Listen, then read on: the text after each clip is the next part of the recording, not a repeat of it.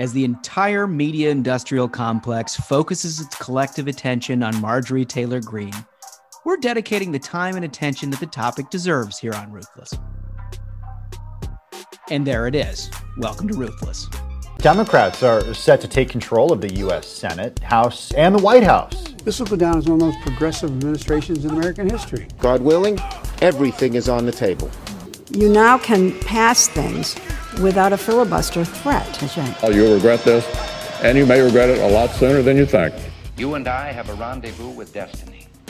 We'll preserve for our children this, the last best hope of man on earth, or we'll sentence them to take the last step into 1,000 years of darkness. Okay, fellas. Perfect. Exactly right. That's exactly right. So let's get into this. This. They're not going to control what we talk about, damn it. Nope. Nobody is. Nobody. We're going to talk about a really important stuff, which starts with an incredible interview that we have on the program. Great one. Right, on the variety program. And it's Pete Snyder. He's a guy who I've known for a number of years. He's a businessman from Virginia.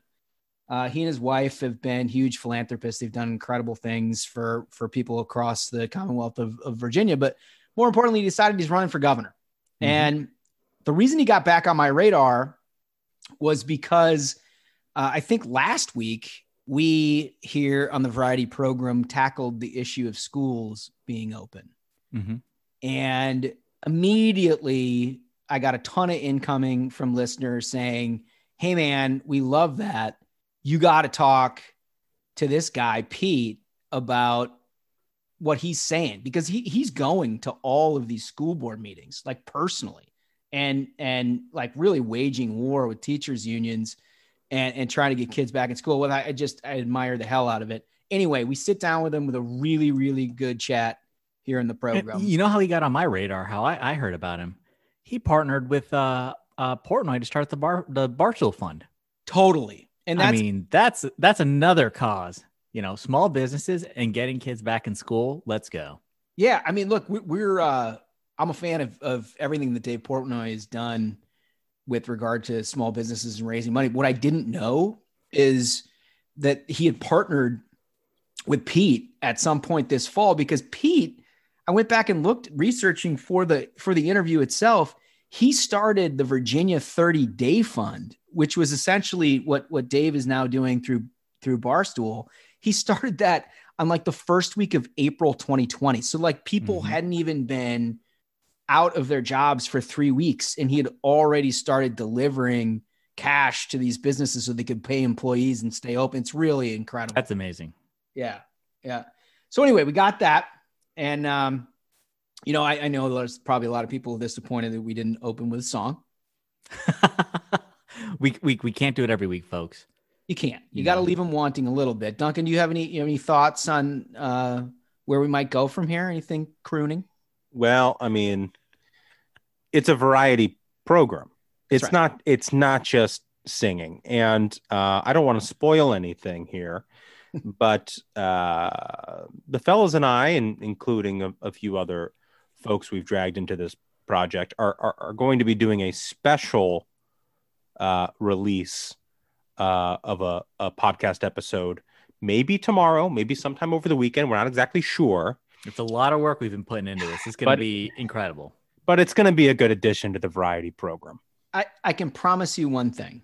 Having gone through a pre-production meeting on the planning stages of this, you're going to enjoy it. Yeah. Yeah.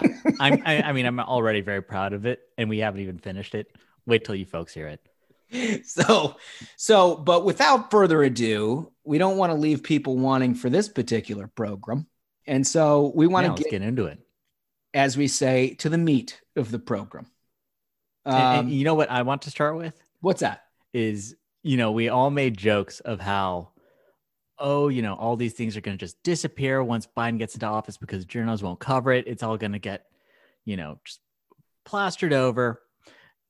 The kids in the cages, you knew it was going to happen. And they've completely rebranded having the kids in the cages as overflow facilities. This is one of the most amazing developments. And it just entirely shows you how complicit the corporate media is with the differences in administrations. I mean, regardless of where you're at, you're liberal or you're conservative, the lengths that people go to try to rebrand things. I don't know that there's ever been a more obvious example of the immigration detention facilities. Yeah. And how they talk about them during the Trump administration versus the Biden administration. So, like right here, I have an article from CNN. It says Biden administration prepares to open overflow facility for migrant children. In the article, it says the Biden administration is opening an overflow facility for unaccompanied migrant children apprehended at the U.S.-Mexico border. The federal agency tasked with the children's care told CNN in a statement. I like overflow facility because it, like it sounds similar to the way my church describes like the excess seating during the Christmas or the Easter service. Yeah. Just a little overflow, guys. Yeah, They came, there wasn't quite enough rooms available. We had to turn some over late in the day. So an overflow facility. We had the cages a bit full, so we made excess cages, which we're referring to as overflow facility. But also, we're talking about unaccompanied minors, otherwise known as family separation. Correct. And it's funny. It's like, but the best memes I saw, M. Brassenstein, if you're not following him on Twitter, the guy's a true artist. The memes about this have been incredible. Like, it was Biden who helped set up this policy back in the Obama administration. Then he runs on saying we can't have kids in cages, and now he's expanding it. Like now there are overflow cages. It's just such a perfect example, and we talked about this previously on the podcast with the issue of coronavirus, where Biden runs for a year saying day one we are going to stop this. We are not going to shut down America. We're going to shut down the virus. He gets in office within 48 hours. Well, you know what? We can't change the trajectory for 3 months. Can't do it, guys. Can't do it. Was that on the 3-point plan? I missed that somewhere. That was in there, right? But it's the same thing here. It's like, turns out when you got caravans coming from Central America and you got unaccompanied, kids coming to the border, it's a little bit more complicated. Yeah. When you're in charge. Well, they told us that the caravans were fake, right? This is a ginned up Fox News issue to try to create attention for Republican policies before a midterm election, right? They didn't really exist. Right. It didn't really exist. But now, in addition to the overflow facility, this is another little vernacular change that I really appreciated. I got from Yahoo. So Yahoo News does, which, don't read it. It sucks. But they say there were roughly 4,730 children in the care of HHS, Health and Human Service, Office of Refugee Resettlement, as of Thursday. Kids in cages. Yeah. Kids in cages. Yeah. The resettlement? Oh, it's a resettlement program. Yeah. Yeah. Well, you got to resettle them into the overflow cage. So it's just so wildly offensive because of the outrage, Yeah. Are we going to forget that the Obama administration literally created all of these policies? Mm-hmm.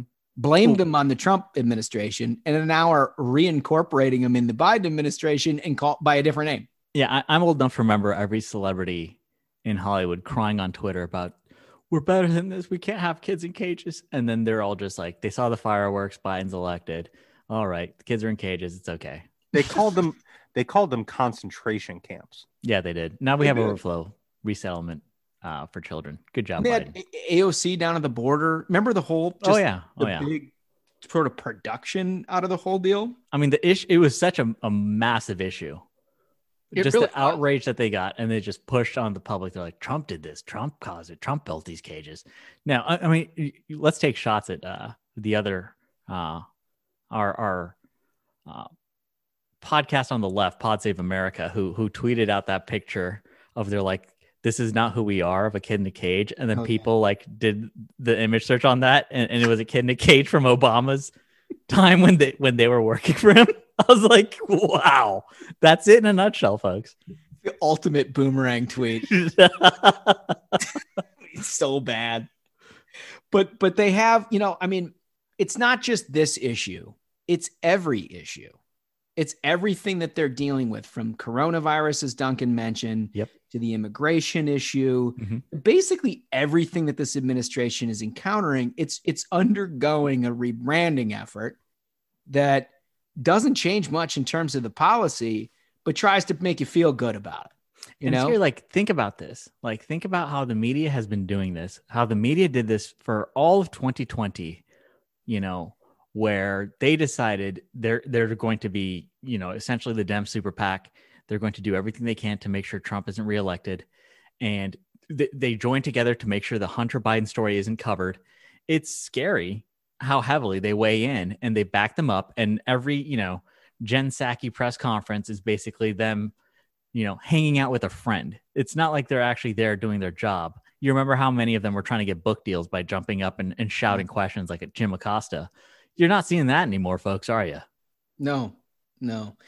It really is something. But, you know, I will say the pieces that they found the most offensive of the Trump administration, they are continuing under a different name.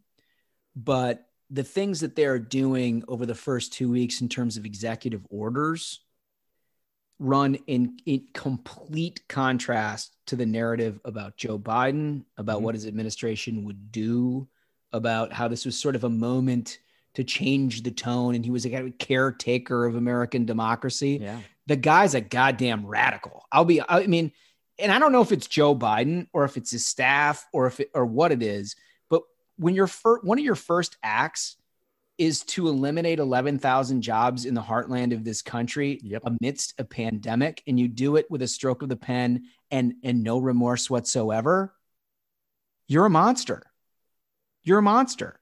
And when you do it solely for ideological reasons, it makes it so much worse. It's not like you weighed the balances of like, these people need food on their family's table. These people, you know, I may not like what they're doing, but gosh, we're in a tough economic time. He just like came in now. Tom Steyer told me to do it, and he gave me billions of dollars in my super PAC. So here we go. And it's fine because when Biden was running, he was like, oh, you know, Trump is a tyrant. You can't rule a country with executive orders and, you know, not reach out to Congress to accomplish these things. Trump had what, like, I think 5 maybe executive orders, and Biden's 27 already. Yeah. Absolute hypocrisy. It's terrible. But it extends beyond this too. And I actually get a kick out of this because, you know, I've been doing this a little while and I've watched 3 different administrations come in, and they all handle the first 100 days differently. But the goal is the same. You win a big election. You want to capitalize all of the political capital that you've raised in the winning of that election to try to do something big early that you promised voters that you were going to do. And just get it done, because the political capital runs out quickly, right? You burn it. Obama, he did Obamacare. That was what they chose to do, right? They got it done. It cost them the House in the midterm, but they got it done. You know, our healthcare system will probably be forever damaged as a result, but they did it. This guy, he gets in there, and they are doing on a entirely partisan level COVID relief. Yeah. 80% of America agrees that there's COVID relief. Do you know how easy COVID relief is to do on a bipartisan basis? I mean, Trump and McConnell got COVID relief done twice with 80 plus votes.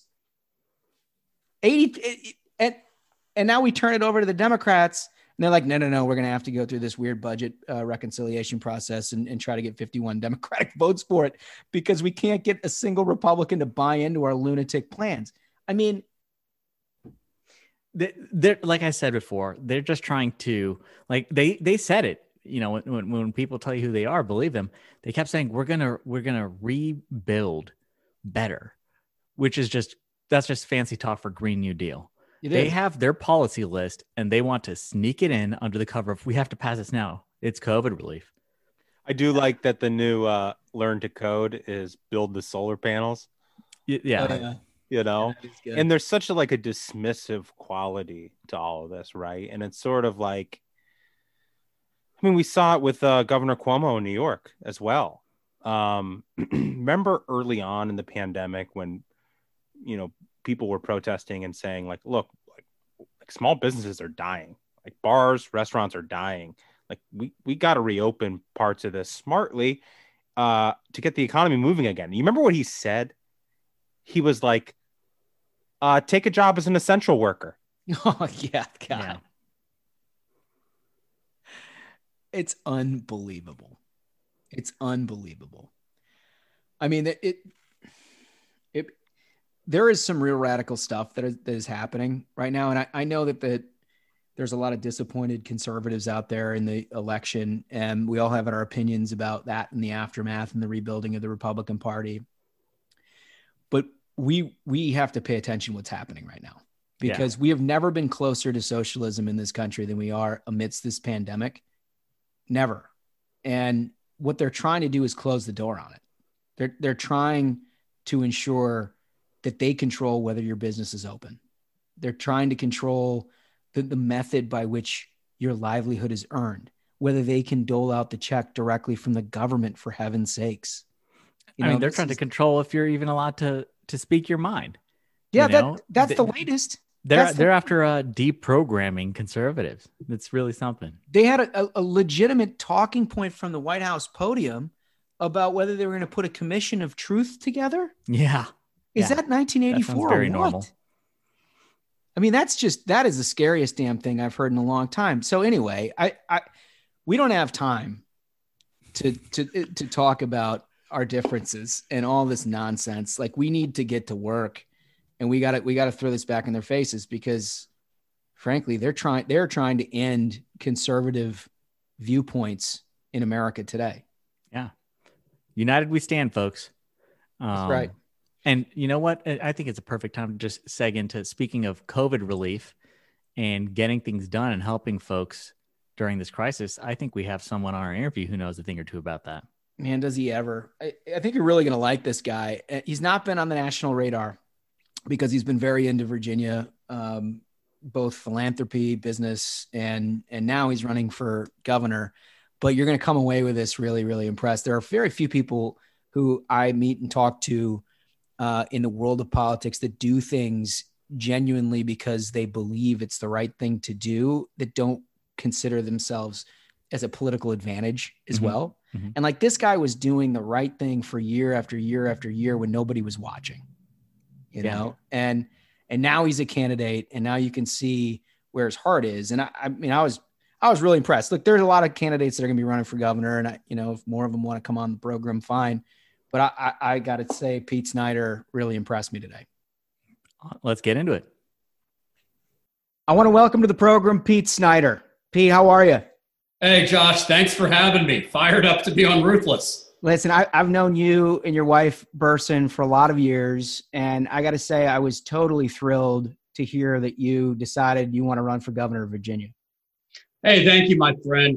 We're excited. We've been on the trail for a little over a week. We announced last week, had a spectacular start to this thing. I'm sure bombs and missiles will be coming in soon, but I love it. And actually, it's very funny. On day one, the DGA came after me, and it's kind of like that scene in The Jerk with Steve Martin when he's in the phone book. He's like, hey, I am someone. It was fantastic. I loved it when they keep it coming, DGA. Let's go.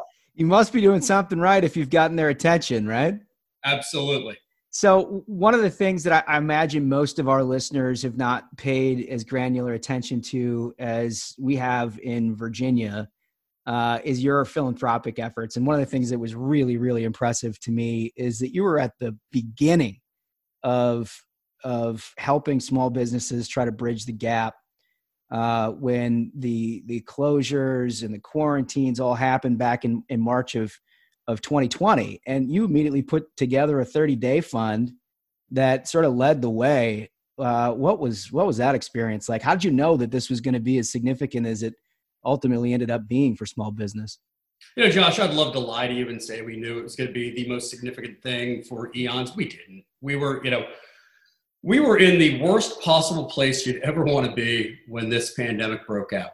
Worst place, guarantee you, which is Disney World with our 5-year-old daughter, elbow to elbow with tens of thousands of people from all over the world and about a third from China. And, we saw that Wall Street shuttered, March Madness was canceled, the world was going to be shutting down. We hightailed it out of Orlando back to Charlottesville.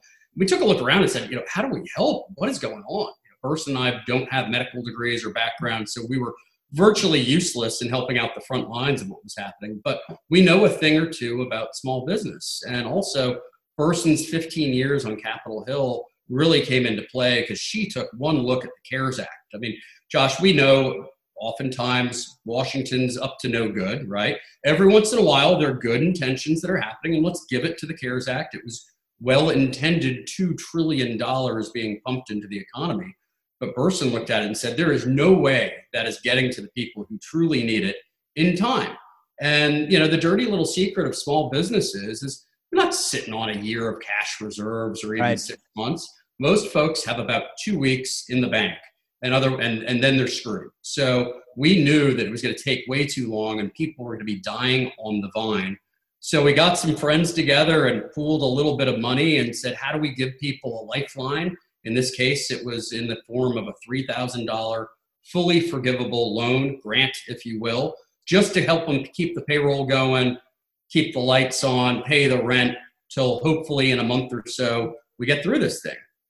And when you're dumb enough to name your nonprofit the 30-day fund, right? You think you're only going to be around for, 30 days, 45 days. I mean, whatever happened to 2 weeks will flatten the curve. None of us thought that this was going to be going on for the better part of the year. But, we are now 11 months into this thing, and I am proud to say we have funded and helped save over 900 small businesses in every single corner of Virginia, all around the Commonwealth. And, I think even more significant, I'm a tech guy, so we decided to open source what we do. And I got to give a shout out and credit to Nick Ayers, who's a friend of both of ours, who said to me, Pete, why aren't you open sourcing this? I mean, this is your DNA. You're a tech guy. Why not? So we did.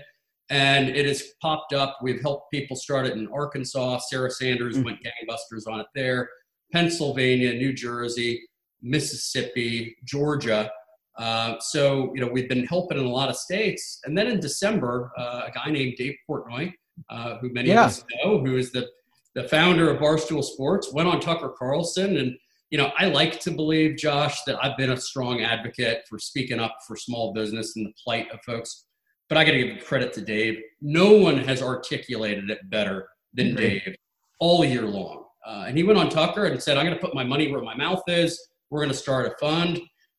He got flooded with applications, flooded with money. And about 12 hours later, we heard from Barstool's parent company. And they basically said, hey, look, you don't know us, but we've been watching you. No one's been doing this better. How about we partner? So the Barstool Fund runs through 30-day fund, and they're our partners. And, in about 10 months, we've raised north of $40 million, all going to small business, every single dime of it. It's a zero overhead operation. Burson and I cover the costs of staff and kind of getting the work done. And we're just getting started. I mean, we've helped save 2,500 small businesses all around America. Unfortunately, this thing isn't ending, and we're going to be around as long as people need us. Yeah, that's great. And it's a perfect example. Look, there's a lot of people running for office who try to do the right thing in public. And this is a perfect example of somebody like yourself and your wife who are doing the right thing when nobody's looking. And so I thank you for it, because we've watched sort of friends and neighbors and people throughout Virginia struggle with this. Our favorite restaurants, our favorite little shops, things that have taken generations to build, basically go away in the blink of an eye. And you've been standing there helping them out. So we really appreciate it. No, thank you, my man. It's like, what you just said is true. There isn't a single person listening to this podcast right now that doesn't know a small business owner who's been struggling, or someone who went under, or worked for a business and got laid off, or, you and your wife lose your favorite joint that you'd go to around the corner because they just couldn't hang on. It's happened to everyone. Yeah. I just hope Dave didn't put the proceeds in GameStop, because I don't feel like that went that well this week. I know Smug is laughing about that. Where the Empire Strikes Back. I'm telling you, I always bet on the little guy. I'll bet on the Reddit Raiders over the institutional SOBs any day of the week. Oh, that's good. That's good. I'm glad to carry that flag with you. Smug will give us hell, but that's the right thing to do. So one of the things that I really wanted to touch on with you, because I know you're really passionate about it, and it actually got me out of my seat last week on this program, is schools. And Virginia, for whatever reason, seems to have a particular problem that is now getting national attention. But you've been on this for a long time. It seems like a real centerpiece to your campaign.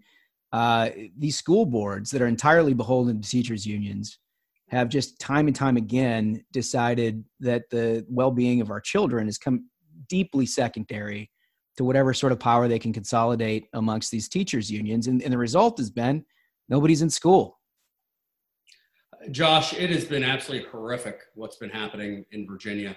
The vast majority, probably about 95% of the public schools a year into this pandemic are closed, absolutely closed. Some offer hybrid and some are trying to open up to that. But there is a stranglehold going on right now through the quote unquote Teachers Association. We don't have unions in Virginia, but it's the same thing. The teachers union calling all the shots. And the problem is we have a feckless governor who got caught in a horrible and mortifying scandal a couple years back and has sold his soul to the woke crowd so that he could survive. He's not standing up to the teachers unions. And any of the Democrats, Terry McAuliffe or any of the cast of characters, including the communists, there's no way they're going to stand up to the teachers unions anytime between now and June 6th, which is their primary. So, you have these, if you look at Loudoun County, Fairfax County, Arlington, Alexandria, Rona, all across the Commonwealth, our kids are being locked out of school. And there is an uprising happening right now. There is a movement, an Open Our Schools movement that is taking capture all around the Commonwealth. I was in Loudoun County last night at a school board meeting. I don't know, average school board meeting, what? You'd probably have 20 people showing up, right? We had over 300 waiting in 20-degree weather so that they could speak. Wow. And I was out there encouraging folks. Obviously, opening our schools is my number one issue. We are putting resources into the game. Burson and I and a handful of friends have funded to the tune of 6 figures the open movement in Fairfax County. And we're going to be holding obstructionist school board members responsible. So we're going to be recalling those who are getting in the way. We're starting in Fairfax, and guess what? We're going to go all across the Commonwealth with that. And, an operative may say, hey, Snyder, why are you doing that? I mean, you're running in a convention, you need to win the nomination, then you need to, win in November. Why are you focused on this right now? The fight is right now. Forget about November. The fight is right now. We need to force and make these people do their jobs. And the secret here is teachers actually want to get back in the classroom. You don't do your job. You don't become a teacher to make tons of money. You go join Smug on Wall Street and do something like that. But no, you do it because you love teaching. You love being in the classroom. You didn't sign up to be an IT administrator over Zoom. Right. Not at all. So we're trying to give a platform and a voice to those who really feel unseen and unheard right now. And Josh, you have watched candidates work lines 1,000,001 times, right? Right. And we all know what happens. Probably about 80 or 90% of the people in the line don't want to be bothered. They tell you to buzz off. And, you'll get 1 or 2 or 3 that actually talk to you. Every single parent and student in that line wanted to talk. Yeah. Every single one. And it's not because of me. It's because they wanted to tell their story. They have felt shut down and not listened to. And they were coming there standing in the cold so they could say their piece. They pay their tax dollars. They care deeply about their children, and they want to get them back in the classroom. It was heartbreaking.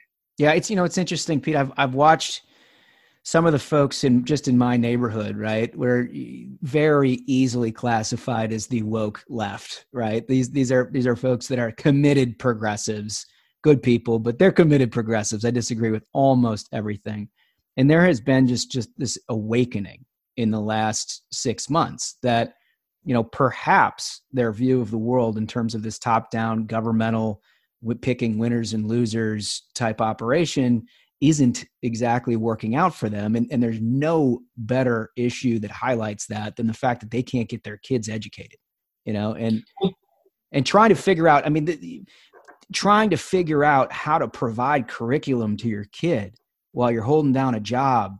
That is a very desperate situation. So when you say that you're hearing people that are wanting to share your story, I think this is a game changer in Virginia politics. I really do. Josh, mark my words, and this is not bravado. We're going to win this nomination, and we're going to win in November, and it's not because of me. It's because of this issue. It's because people feel unseen and unheard by government. Government, we had the worst crisis that we faced in over 100 years. And guess what? Government failed. At every level, government failed. And in Virginia, especially, we were nearly last in testing for COVID when people try to figure this thing out. Our shutdowns and haphazard, ham-handed decisions that treated Bristol, Virginia as if it's Fairfax, destroyed businesses. We were, up until a day or two ago, 50 out of 50 states in administering this vaccine. Our neighbors next door, our sisters at West Virginia, were number 1, and Virginia is 50. I mean, it's absolutely crazy. And this is, we have the only physician governor in America. Yeah. What happened to that? Yeah, I mean, let's take our R hat off and take his D hat off. If Hollywood were writing a script about who could be the action hero, the superhero in this whole thing, wouldn't it be the only physician governor? He knows science. He knows government. He lifts his state up and leads America. Unfortunately, Ralph Northam has zero leadership skills and zero back. And now that's why our schools a year into this are still closed. That's why I'm running for governor. That's why we're going to win. I'd like to believe my background enables me to help pull us out of this mess, focus on the things that truly matter, and actually have Virginia, which has led America. I mean, as an entrepreneur, I love to say we founded the single greatest startup in the history of the world. The Virginia company founded America, right? I mean, we did. That's right. We haven't been leading for the past 10 years or so. We've been trailing. It's time to get us ahead again.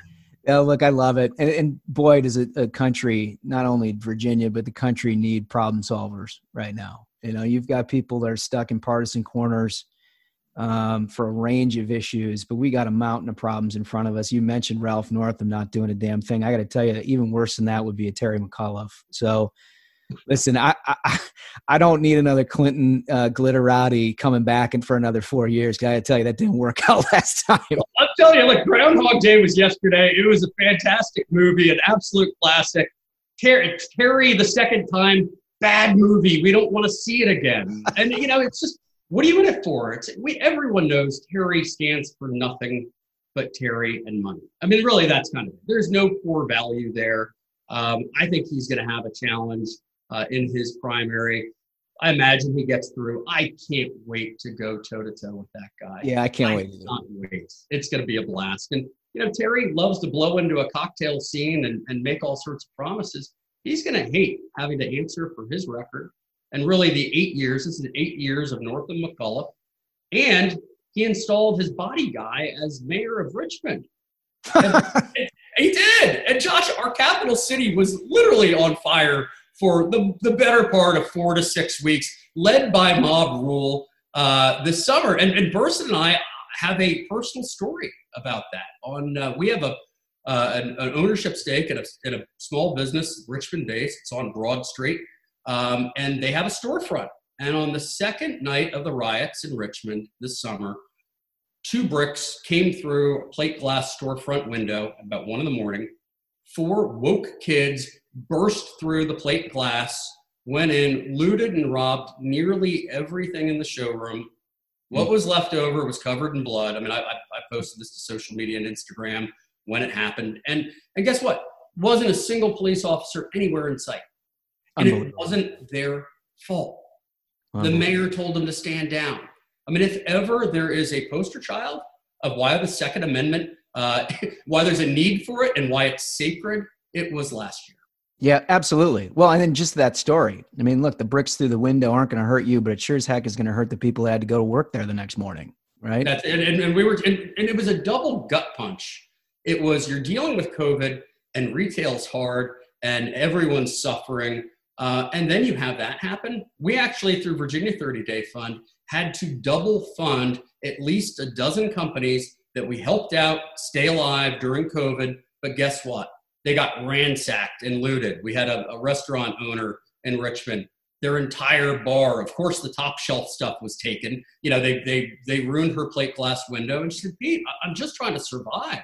Yeah. And this happens to me again. So we earmarked $100,000 to help out folks that were doubly hit. It's awful. And this is what happens when you have leadership that just simply don't believe in law and order and are more focused on trying to restore the rights of criminals than actually restore the rights of law-abiding citizens. Gosh, isn't that the truth? Well, Pete, listen, you and your wife are doing the Lord's work. But before I let you go here, I got 3 very important questions that let her rip, man. Let her rip. All of the minions pay great attention to and evaluate them accordingly. The first one, the very revealing question about your appetite, which is if your last meal on earth was prepared for you, what would it be? So the great thing about last meal on earth is I get to have as much of anything as I want, right? I mean, this is unlimited. Right. So no rule. we're going to twofer here, okay? I'm going to have Mom's spaghetti casserole. No, I'm not Marshall Mathers, but it's Mom's spaghetti casserole. It is like straight out of 1978, Velveeta, layers. It's just fantastic. But then I'm also going to have dry ribs from the barbecue shop in Memphis, Tennessee, where my bride's from, slaw and beans on the side. And then also a half and half. I'll get half sweet, half unsweet iced tea. The best part about this is how much thought you've put into exactly what it is that you'd get. Oh, come on, man! This is end of days, and I'm getting. Oh, I forgot the key lime pie at the end to top it off. Boom. That's brilliant. There's some specificity there that we don't get with everybody. I like that. Plan, brother, a plan. All right. So this question, I feel like just sort of misses the mark with you because you just explained to us what it is that you do and how you're involved in your community. The question is, if you weren't involved in politics, what would you do? I feel like we kind of already know. I think you do. And this is the straight up, honest answer. The best job I ever had in my life was co-founder of the Virginia 30-Day Fund. I loved it every single day. Never worked harder, but it was the most rewarding job I ever had. And if you told me, Josh, in 2019, hey, Snyder, guess what? You're going to spend the better part of next year running a nonprofit. I would have thought you were insane. Not that I wouldn't have wanted to help, but running? Are you kidding me? Right. It was the most rewarding work, and it was led on target every single day. You knew there was an acute problem that you had an acute solution for, and it was making a difference every day. Probably, 60% of the conversations that I had, I called every single one of the 900 plus small business owners when we funded them, every single one of them. And 60% of the time they wound up in tears. That's got to be the most rewarding call of all time, by the way. Oh my word. And then I turned into a softie because I keep it together probably at 4 out of every 5 times. And then by the 3rd or 4th week of doing this, I'd come up to the house from the office and first be like, did you cry again today? You cried again, didn't you? But I loved it. I absolutely loved it. And hopefully we have a lot more work to do with it in the future. Yeah. Well, gosh, we thank you. Here's the last question. What motivates Pete Snyder more, the thrill of victory or the agony of defeat? So look, as an entrepreneur, you have to be an optimist, right? I am an optimist at heart. So you have to be an optimist. That's why it's agony of defeat. I am petrified of bankruptcy and failure. And, whether I'm in business or on the campaign trail, or even in the gym, it's like to crank out an extra rep or two and do an extra mile. It is like I have like demons inside of me that I'm running from. You can't fail. That's it. It's agony of defeat. Listen, Pete, I got to tell you, thank you very much for joining the program today. I feel like we got a lot out of this. I think people are going to support you, your campaign. I wish you nothing but the best of luck, my man, because this is a really, really important election. Not just, before I let you go, the results in off-year elections in Virginia and New Jersey over the last 20 years have paved a very, very big road into what politics looks like thereafter. And if you can figure out how to win this race, it is the resurrection of the Republican Party, my man. Josh, we are going to win this nomination. We are going to win this race, and it has nothing to do with me. It's what government has done and how they failed, how they're locking our kids out of their schools and destroyed the hopes and dreams of so many and what they did to small business. That's going to carry us to the finish line. That hopefully will be a roadmap ahead for all of us. And I know at the end of something like this, I'm supposed to plug my website and ask for donations. Here's the deal. If you know someone who's hurting, have them go to va30dayfund.com. If you have a little bit of, if you did get the upside of GameStop and you have some left over, and you want to give it to Virginia 30 Day. I'm gonna do all my fundraising calls. We're gonna do everything we need to do to win this campaign, but help out those in need. Okay. What a refreshing voice, Pete Snyder. Thanks for coming on, pal. Thanks, brother. Thanks for all you do. Yeah, great interview. Impressive guy. He really is. And I'll be honest. I think that there's a special thing happening across this country with the renaissance of people who had considered themselves maybe not woke, but certainly liberal. And they viewed everything through a democratic lens, who are seeing what's happening to their children and their communities and saying, like, this doesn't work. Yeah. This doesn't work. And Pete's tapping deeply into that. I mean, he's heard in this interview, he's meeting with people that are just looking for answers. And I think if there's a roadmap back for Republicans, he might very well be drawing it right now. Yeah. I mean, like that, the situation right now with kids not having, not being able to be in school, and they're missing out, especially, special needs kids that, are not having their educational needs met. And, you're only seeing from the Biden administration and Democrat governors across the country just siding with the teachers unions, when the CDC and the science, which we were told to believe the science is saying, open up the schools. The thing I like about Pete is, I mean, look, I worked in politics a long time. It makes you kind of jaded and cynical, like, for sure. Pete is just eternally optimistic. Yeah. Like disarmingly optimistic, like you just like can't believe the guy could be so positive. It's so true. And so like it's sad, right? But it's true. Yeah. And so like to take on this issue of the schools and go out there and talk to angry, rightfully so, angry parents, and say, I'm going to run for governor in Virginia. I mean, you just got to be a positive person with a great outlook to like take on that huge challenge. Oh, and Republicans have gotten their doors blown off for like 3 straight cycles, right? I mean, he's running into an absolute headwind and he's doing it with a smile on his face. It's so funny that you say that, Duncan. The first time I ever met Pete, I was like, this guy's got to be faking it. There's no way he's this positive, right? Yeah. But he is, he is, and he's doing it anyway. A big part of what we're trying to do with the Variety program is provide a vision for what the future looks like. And I think we did that with Daniel Cameron. Pete is certainly fits the bill for that. And that's what we need, folks. We got to keep moving forward. And I think that's where we wrap this one, right? That's another solid episode in the can. So until next time, minions, keep the faith, hold the line, and own the libs. Stay ruthless.